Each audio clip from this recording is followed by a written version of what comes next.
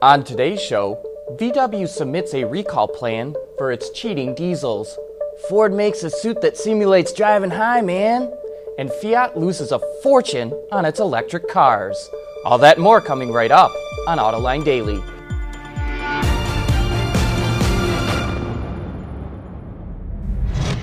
This is Autoline Daily for November 23rd of 2015.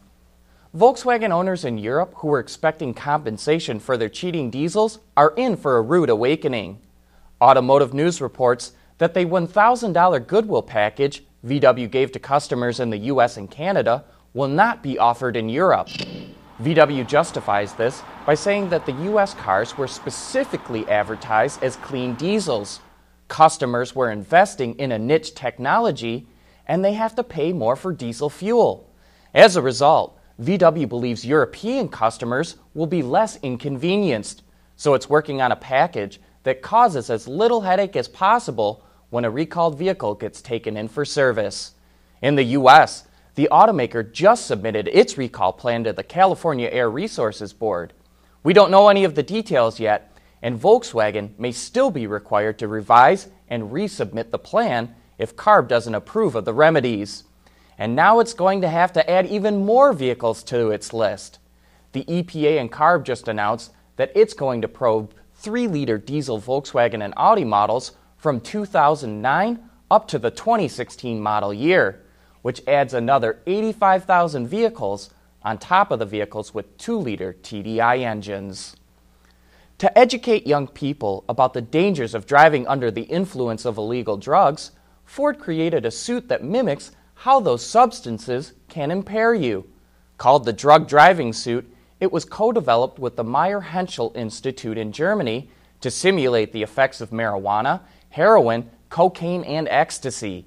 The suit consists of padding, ankle weights, goggles, and headphones to help simulate reduced mobility, vision, and coordination.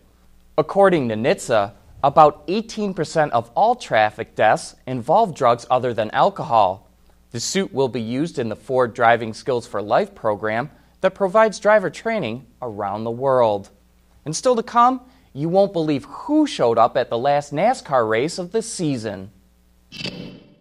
Autoline Daily is brought to you by Bridgestone Tires, your journey, our passion.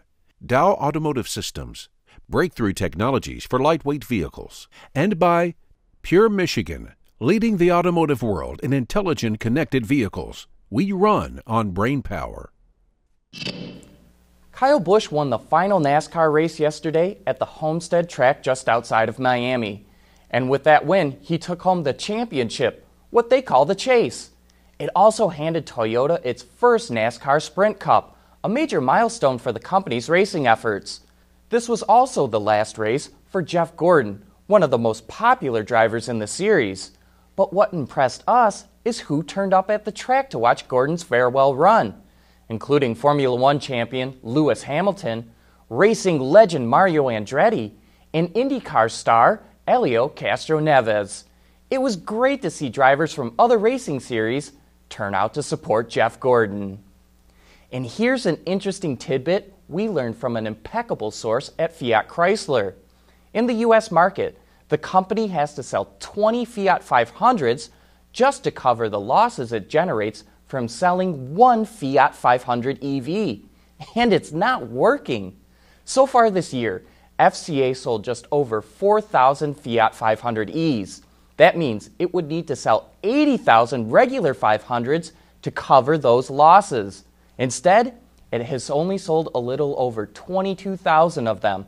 That means it's losing tens of millions of dollars selling those electric cars. Now, over the weekend, the UAW ratified its new labor contracts with General Motors and Ford.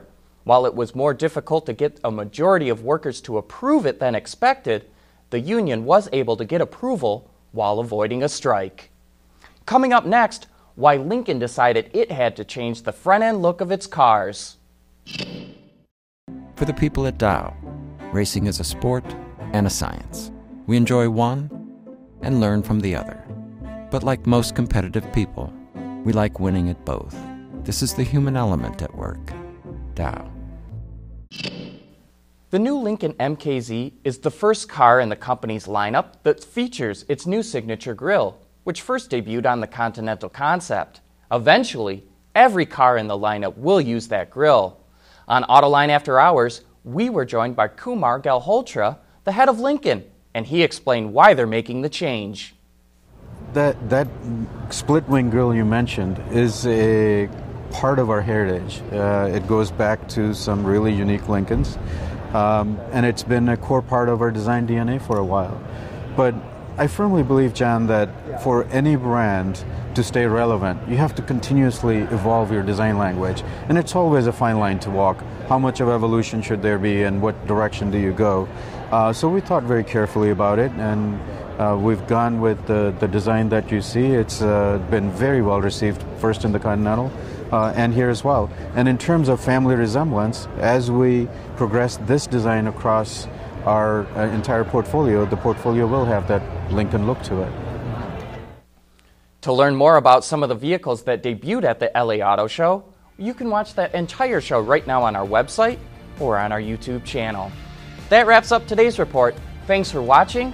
Please join us again tomorrow.